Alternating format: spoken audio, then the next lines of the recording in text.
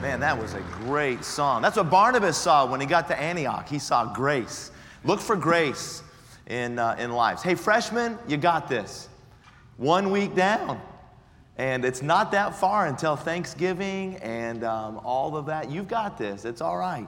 And don't let the devil make you undo in doubt what God has done in faith. You've come to this place by faith. You're okay. Just look at the seniors and see those dead looks on their faces.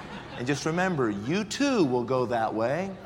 And no, it's great. There is a great spirit on this campus. I was walking around last night and I went over by the volleyball courts and it was amazing. They didn't pick me up for the game.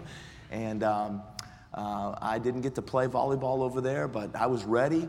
But nobody picked me up. And so I just went back to my room and thought, well, that's okay. One of these days they'll have a senior citizens league or something, and I can do that. But anyway, but there's just a great spirit talking to the students, and then this morning just kind of walking around in revels and getting coffee. And I want to say there is a fantastic spirit, and I am so grateful for what God's doing here at West Coast. And it's been a blessing to our family. My girls, Deanna and Brianna, graduated here. Brandon is here from our church in Colorado. His dad works on our staff, and just thankful for the investment of this place in our lives. And we're just grateful for all the staff and faculty. Thank you for being faithful, for letting the Lord use you. It's not an easy task to be in a college and to run a college and to put up with you. But somebody's got to do it, and I'm glad that they did it. And so anyway, it's great. Take your Bibles and look at 2 Chronicles chapter 29. 2 Chronicles chapter 29. One of the things that I've always tried to make people understand in my ministry through the years is that the Bible is connected all the way through. And one of the great things that you'll learn is that the Bible is God's Word, and from Genesis to Revelation, it is God's Word all the way through, and everything is connected.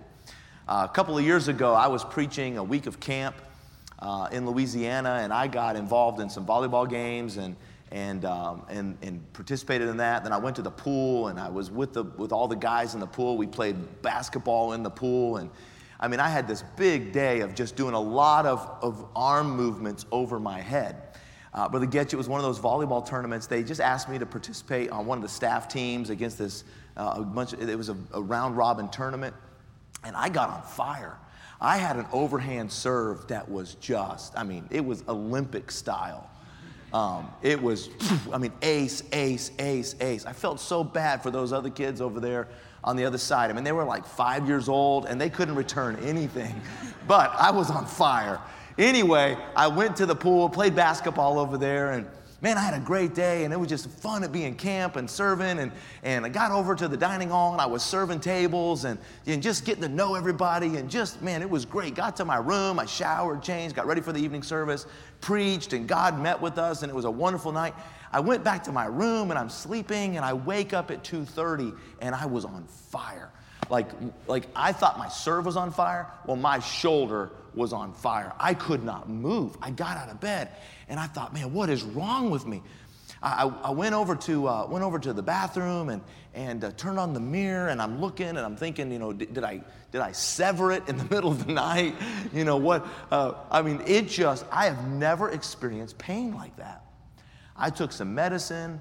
I tried to go back to sleep. I couldn't sleep. The next morning I got up. I'm trying to iron my shirt. I couldn't get the iron. I couldn't push the iron with my right arm. It was dead.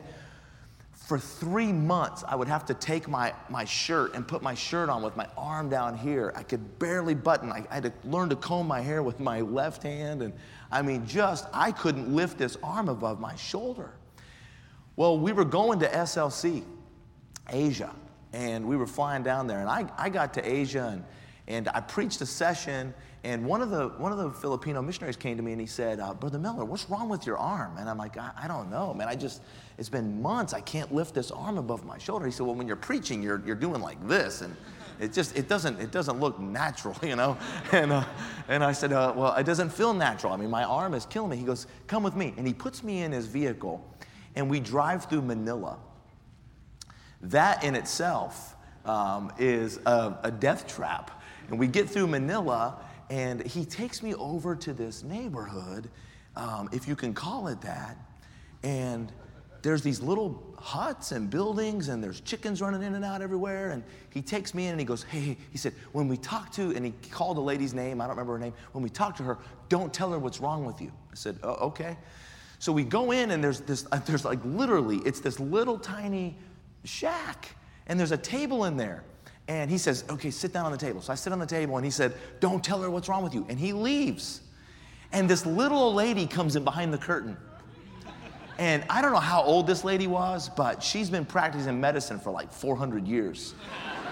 She walks in the curtain, and she's like, take off your shoes and socks. And so I take off my shoes and socks, and she said, lay down. And she starts working on my feet. And she's touching, I'm like, whoa, that tickles, what? And she's working, and all of a sudden, she put her thumb between my middle toe and my ring, I guess it's a ring toe, I don't know what you call that. But this is your ring finger, on your toes, This little piggy went to the market, this little piggy stayed home. It's the one that went wee, wee, wee. I guess that's that one. She put her thumb in between that thing, and she pushed on that, and I came off the table. I was gonna punch her. I'm like, ah! And I said, don't do that again. And she laughed. She goes, you have frozen shoulder. I said, excuse me? She said, you have frozen shoulder. I said, okay, well, whatever that is, that's fine, but don't do that again. She said, oh no, you lay down. And I lay down, and she went right back to that spot. And I went, don't do it. And she said, it's okay, you can say bad words. And I said, I can't say bad words, but I wanted to say bad words. And I was holding the bed, and she was just digging into this, and she worked and worked and worked and worked and worked. And then she came up and she said, okay, take your hands, put them out, and then clap like this, and clap like this, and put your hands up, and put them behind your back. I mean, all of a sudden, like I could do jumping jacks. It was amazing. She did something on my foot, never touched my shoulder. I don't know what kind of voodoo that is, but it worked. But what I found out is that, the whole body, everything's connected. And in the Word of God, everything is connected. So when you come to a story like what we're going to read in just a moment in 2 Chronicles 29, this has everything to do with life in Lancaster, California in 2021. Look at the Bible. We're going to jump back very quickly to chapter 28, and I want you to see in verse number 22, and in the time of his distress did he trespass yet the more against the Lord. This is that King Ahaz. This was the legacy of Ahaz, that in a time of distress, he trespassed more against the Lord. You know what we've seen in our country in the last year as America has gone into distress? Political distress, we had COVID. All of a sudden, our cities began to burn. We began to have more and more sin. We saw the promotion of transgenderism and all the wokeism and all the racism and all the things that were coming out. And in America, in our distress, we did trespass yet the more. And notice what Ahaz did in verse number 23. For he sacrificed unto the gods of Damascus, which smote him. And he said, because the gods of the kings of Syria helped them, therefore will I sacrifice to them that they may help me. But they were the ruin of him. Idolatry is the ruin of anyone. You say, well, Brother Miller, we're not idolatrous in our world today. We don't have statues. And well, let me ask you a question. Is there anything in your life that you love more than Jesus? Is there anything that you spend more time with than the Lord? Is there anything that you fear more than God? Well, anything that you love more, spend more time with, or fear more is an idol to you. I don't know what that idol in your life is, but it was the ruination of Israel and Ahaz.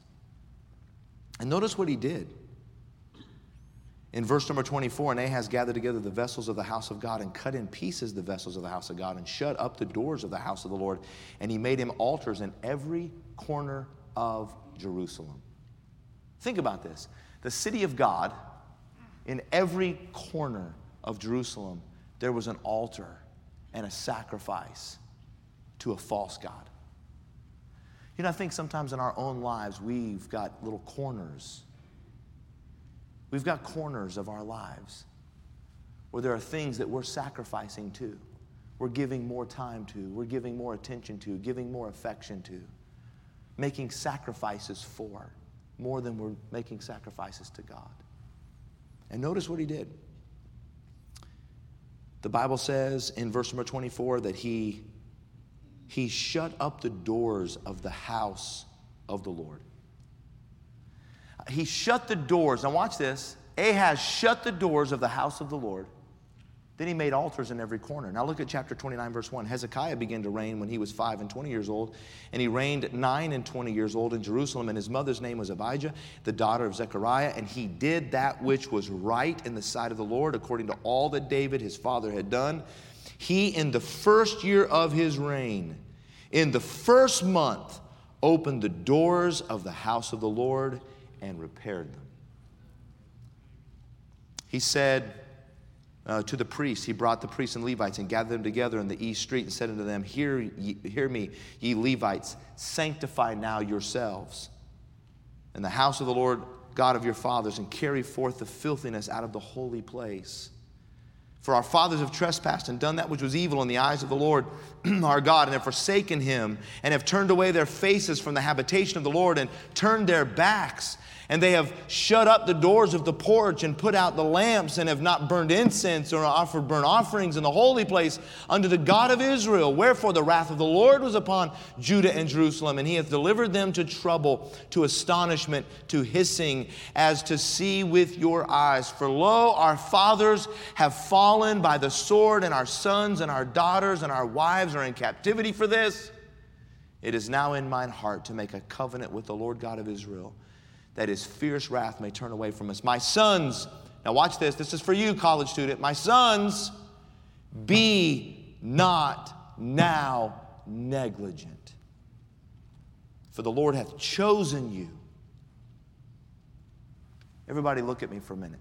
How many of you are saved? I want you to say with me right now, I'm chosen. The book of Ephesians, the book of Romans clearly talks about how he chose you before the foundation of the world to redeem you, to conform you to the image of his Son. The Bible says in 1 Peter chapter 2 and verse number 9, but ye are a chosen generation, a royal priesthood, a holy nation, a peculiar people, that ye should show forth the praises of him which hath called you out of darkness into his marvelous light, which in time past were not a people, but are now the people of God, which had not obtained mercy, but now have obtained mercy. Dearly beloved, I beseech you, abstain from fleshly lust which war against the soul. Listen to me. This is what Peter laid out for all of us, is that we are the chosen. We're a royal priesthood. And do not be negligent, my sons. Do not be negligent. Do not be negligent. It was through neglect that the temple became filthy. It was through neglect that Ahaz boarded up the doors and nailed the doors of the temple. It was through neglect that they began to worship other gods. Listen to me. When you begin to neglect God, you'll begin to receive other gods. When you neglect to worship your God, you'll begin to worship other gods. I'm going to tell you today how Israel had a mighty revival. And I want to tell you how you can stay in a spirit, a constant spirit of revival through this school year. What you're going to need to remember is that the temple in the Old Testament was a real place where people came to worship God. But the temple of the Old Testament is a massive object lesson for you. The Bible says the things that were done aforetime were done for our example. They were done as a way to teach us an example, a learning for all of us. So when you read the Old Testament, don't just think that they're just abstract stories here and there. No, they're all connected. And they're all connected to the coming Christ and his salvation. And they're going to be examples to you as a believer in Jesus Christ. So in the Old Testament, this temple was a place where they worshiped God. And I want you to understand something. In the Old Testament, God had a temple for his people. But in the New Testament, God has a people for his temple. You know, it always makes me wonder what it's going to be like when I get to heaven. I want to talk to these people. I want to go to David and say, David, what was it like? Tell me what you were really feeling when you walked down that valley and you had those stones in your pouch and you were going to be glad. What was that like? And I think David's going to say, no, Dean, please sit down right here. That was amazing how God did that. But let me ask you something. Yeah, David, what do you want to ask me? What was it like to have God living in you?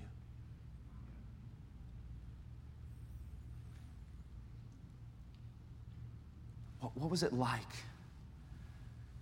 to have God dwell in you every day? Everywhere you went, to have the glory of God in you? What was it like? Abraham, tell me about Mount Moriah. No, Dean. Tell me about the indwelling of the Holy Spirit.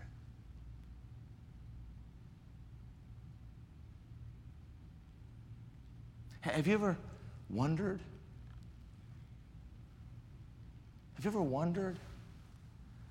What that day is going to be like when you meet the Old Testament saints and they inquire of you? What was it like for your body to be the temple of God? And see, this is an object lesson to us, that we are his temple. And through neglect, the temple gets shut up and filthiness comes in.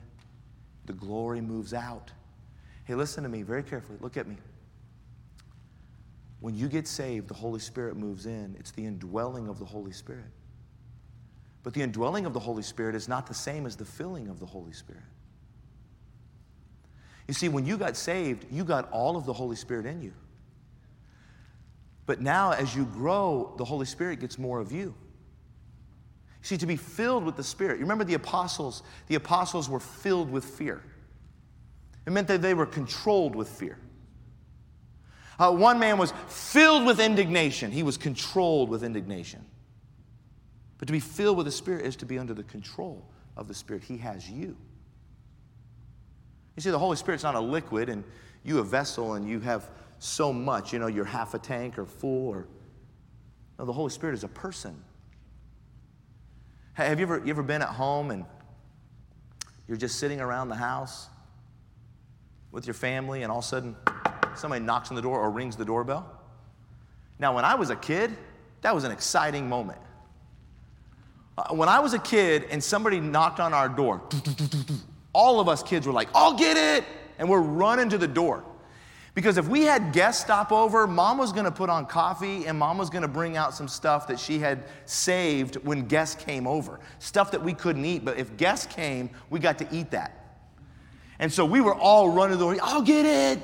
Woo! Man, we're opening the door. Hey! Come in! And today, somebody knocks on your door and everybody's like, down! Who is it? Susan, stop it! Army crawl!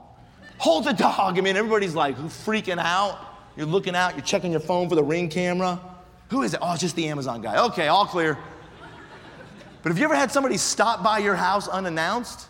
And you're like, hey, what are you doing? And everybody in the back is like throwing stuff under the couch and into the bathroom and into closets. And no, come in. Yeah, welcome. And you got them in the foyer, in the little entryway, and you're like, hey, what are you guys doing? We just in the neighborhood want to stop by. Okay, yeah. Hey, you got anything to drink? Oh, okay, sure. And so you make sure that it's all clear in the living room, and you bring them in, you set them down, and then you always say something like this: yeah, I'll get you some tea or coffee or whatever. Make yourself at home. And then you go in the kitchen to make them something, and what would happen if you came back out and they were gone? Like, hey, Bill? Hello, where are you? And you can't find him. You start walking through the house. Bill? And you hear him up in your bedroom. And he's just like open your closet, going through your dresser drawers. You're like, Bill, what are you doing? Oh, you said make myself a home. I'm just looking for something comfortable to slip into. And I go, well, Bill, you can't be in here. You see, let me tell you something. You're a temple, and the Holy Spirit's a person, and when you got saved, he came in the house. The problem is that sometimes we don't let him go to every corner. We don't give him the key to every closet. Is the Holy Spirit allowed in your entertainment room? Is the Holy Spirit allowed in your relationship room? Where's the Holy Spirit? Where are the places in your life that he doesn't control?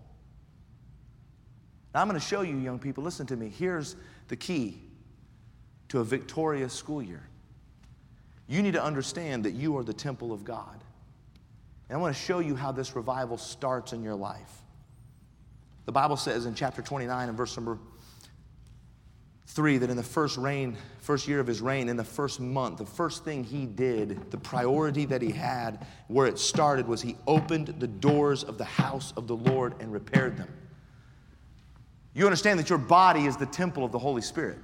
And you only have 2 doors into your house, your eyes and your ears. This is the inward. That's why the apostles said in Acts chapter 3, we cannot but speak the things which we have seen and heard. What's coming out of us is what has come in us. You have 2 gateways into your life. That's why the Bible says very clearly, he that hath ears to hear, let him hear what the Spirit of God saith to the churches. All through the New Testament, have spiritual ears to hear. James said in James 1:19, he said, wherefore laying aside all filthiness and superfluity of naughtiness, and with meekness receive the engrafted word which is able to save your souls. James is saying, take the filthiness out. It's interesting that the root word of that word filthiness is literally earwax. It is a spiritual earwax. James is saying, take out the earwax so that you can hear the word of God, that it can get down and you can welcome it into your heart. You know, we can sit in chapel like this and you hear chapel messages all week long. You have a Bible as a textbook. You go to church on Sunday.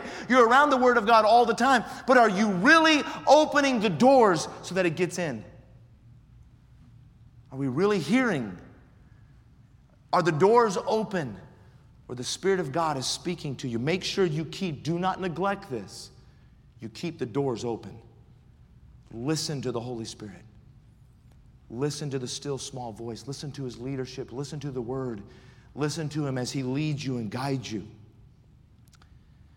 Number 2, I want you to see in verse number 4, the Bible says, and he brought in the priests and the Levites and gathered them together into the east street and said to them, hear me, ye Levites, sanctify now yourselves and sanctify the house of the Lord your God of your fathers and carry forth the filthiness out of this place. Look at verse 16, please. He says in verse 16, and the priest went into the inner part of the house of the Lord to cleanse it and brought out all the uncleanness. And they found in the temple of the Lord into the court of the house of the Lord. And the Levites took it to carry it out abroad into the brook Kidron. The call here first, the start was to open the doors. Get your eyes open. Be looking for the Lord. Get your ears open. Be hearing. Let the Word of God come in. Let what you see and let it affect your heart. Let what you hear get into your heart. Let the Word of God. Get in the Word of God every day. Get in the Word of God every day. Let it dwell in you richly. Open the doors of the temple. And then I want to say something. Sanctify yourself.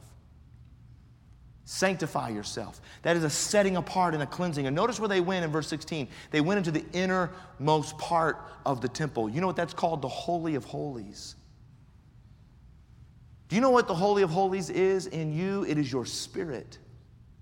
Now you look around today. Just kind of look around.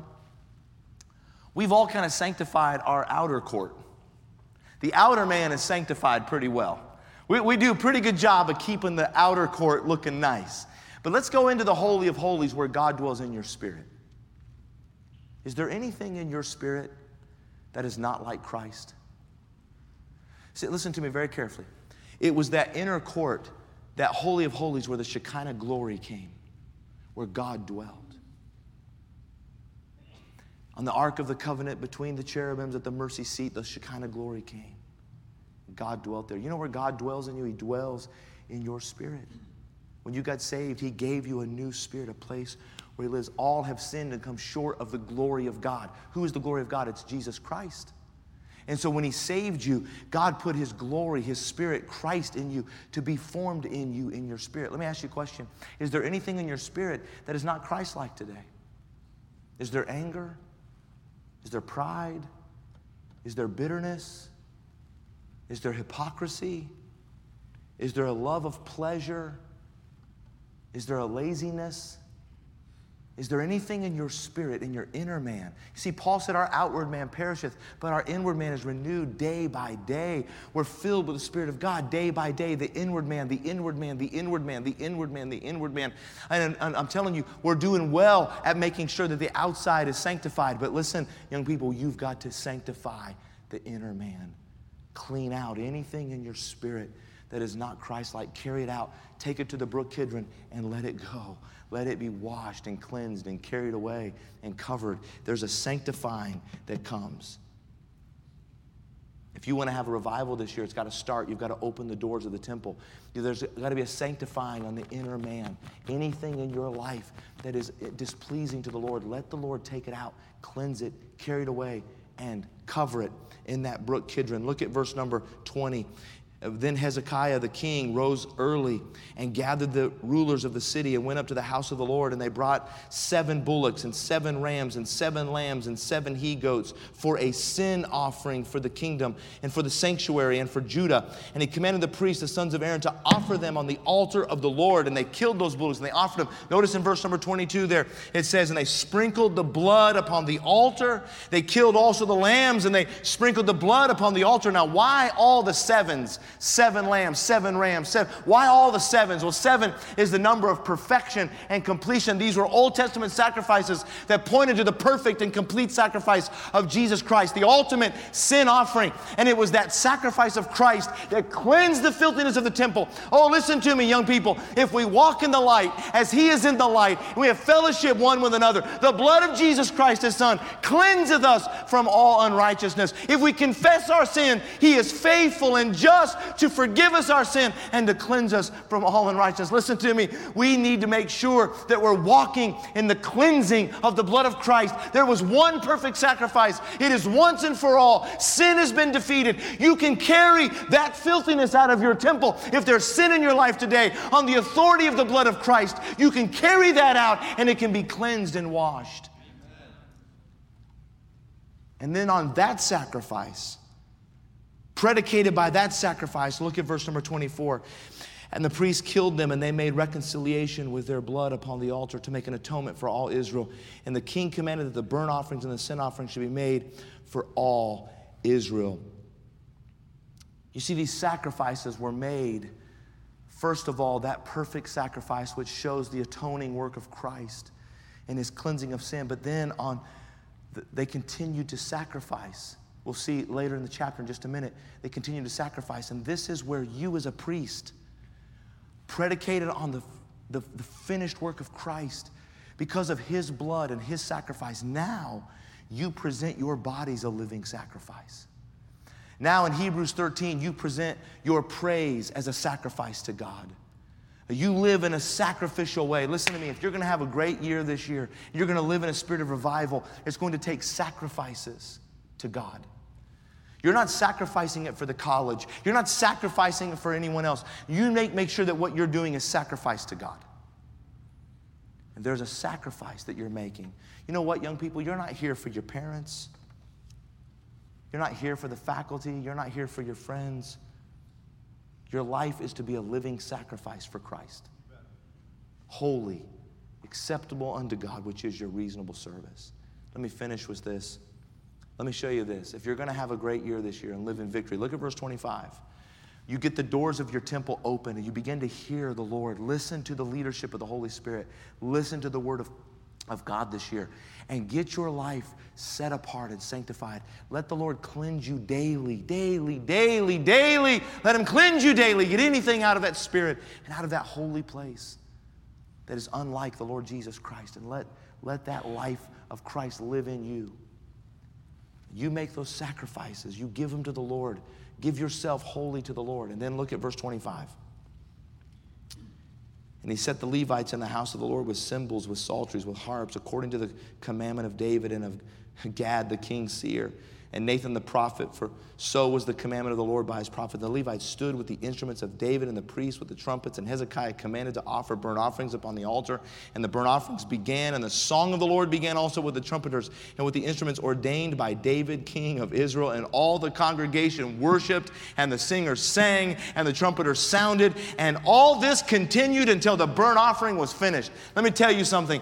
There is an offering of praise and singing to our God. If you're going to have a successful year this year, when you have the Holy Spirit dwelling in you richly and your life is clean, listen to me, you sing songs to God in praise. Don't overlook this. Don't think that this is some small thing. All through the scripture, it's taught that when God pulled you out of the miry clay and he put your feet on a rock and he saved you, he put a song in your heart. There is a song that God gave you that you can sing to him in praise. Ephesians 5 tells us, be not drunk with wine wherein is excess, but be filled with the Spirit. And immediately after that, singing psalms and hymns and spiritual songs, making melody in your hearts to the Lord. There is something about a Spirit-filled life, that there's a song in the heart. There's a song within us, and it's a song not to everyone else. It is a song to the Lord. It is a song offered to God as praise. It is a singing and a joy. That's what causes a Paul and a Silas to sing in the prison. It's at the lowest times of your life, when you've been beaten and you've been rejected and you're tired and you're lonely and you don't know what to do. There's a song in the heart that sustains you, a song in the night that sustains you, that comes from a clean spirit and a clean heart and a sacrificial life. It's what gets you through the low times. It's the song in the night that gets you through. What are you singing in your heart? Are you making melody to the Lord? Do you get up in the morning and sing his praise? I mean, we have a salvation unlike anything, so great salvation. And when you get clean and you get right and the Holy Spirit is in you, there is a song that you offer to the Lord. Let me tell you what will sustain you. When you're going through times of loneliness, freshmen, start singing to the Lord. I'll tell you this, I gotta be done. There was a lady one time, she had a beautiful parakeet named Chippy. She loved Chippy. She got a brand new vacuum, beautiful vacuum. So she went to clean out Chippy's cage. It was a new vacuum. She didn't get the attachments on right. She was cleaning out the cage, and to her dismay, she sucked up Chippy. And she said, oh no, Chippy's gone. She hurried up and she tried to figure out how to open this thing up. She opened it up, she pulled the bag out, and there's Chippy in the dust. She digs around, she pulls him out. Dust everywhere, hairballs on him. He's looking kind of crazy. In her dismay, she runs to the bathroom. She throws Chippy under the sink. She's washing this bird. She sets him on the counter. Chippy's all frazzled. He's sitting there and he's just shivering like that. She's like, oh, he's so wet and cold. She grabs the hairdryer. She blows him off. He's like, she put him back in the cage, and he's just on his little thing swinging. She was telling her friends later about what happened, and somebody said, well, how is Chippy? She said, well, he's doing okay. He just doesn't sing anymore. You know what? When you go through life and you get sucked up, washed off, blown out, all of that, it's easy to lose your song. But when you're walking with God and the Holy Spirit dwells in you richly, you keep your song, and your song will sustain you in the night. Your song will sustain you in the darkness. It's a song to the Lord. I love this. But the people began to give, and they gave greatly. There was a great stewardship of the people. And look at verse number 36. And Hezekiah rejoiced. And all the people, look at it, that God had prepared the people. For the thing was done suddenly. Let me ask you a question. Are you filled with the Spirit of God today? Do you know, if not, the thing can be done suddenly. You don't have to go out and fast and pray and get on a desert mountain. And I'm not against fasting and praying. You need to do that. But I'm just telling you, if you come to God with a sincere heart and you say, God, I've had the door shut. I'm opening the doors to this temple. Anything that's in this life that's filthy, that doesn't look like Christ, I want it to be purged. Search me, O God, and try me. Lord, I'm confessing and I'm getting these things clean and right before you. I'm offering myself a living sacrifice. I'm asking the Holy Spirit to fill the temple. You'll rejoice. And God will prepare you as his people, and the thing will be done suddenly. It's a wonderful thing to be filled with the Spirit. It's a command to be filled with the Spirit. It's the only way that you can live the Christian life, is to be filled with the Spirit. So today, let's live in a spirit of revival this year. Let's keep the temple clean. Let's keep it open to the Holy Spirit. Be filled with the Holy Spirit. Sing to the Lord. Offer yourself daily to him. And you'll rejoice. You'll be prepared. And God will have a people for his temple.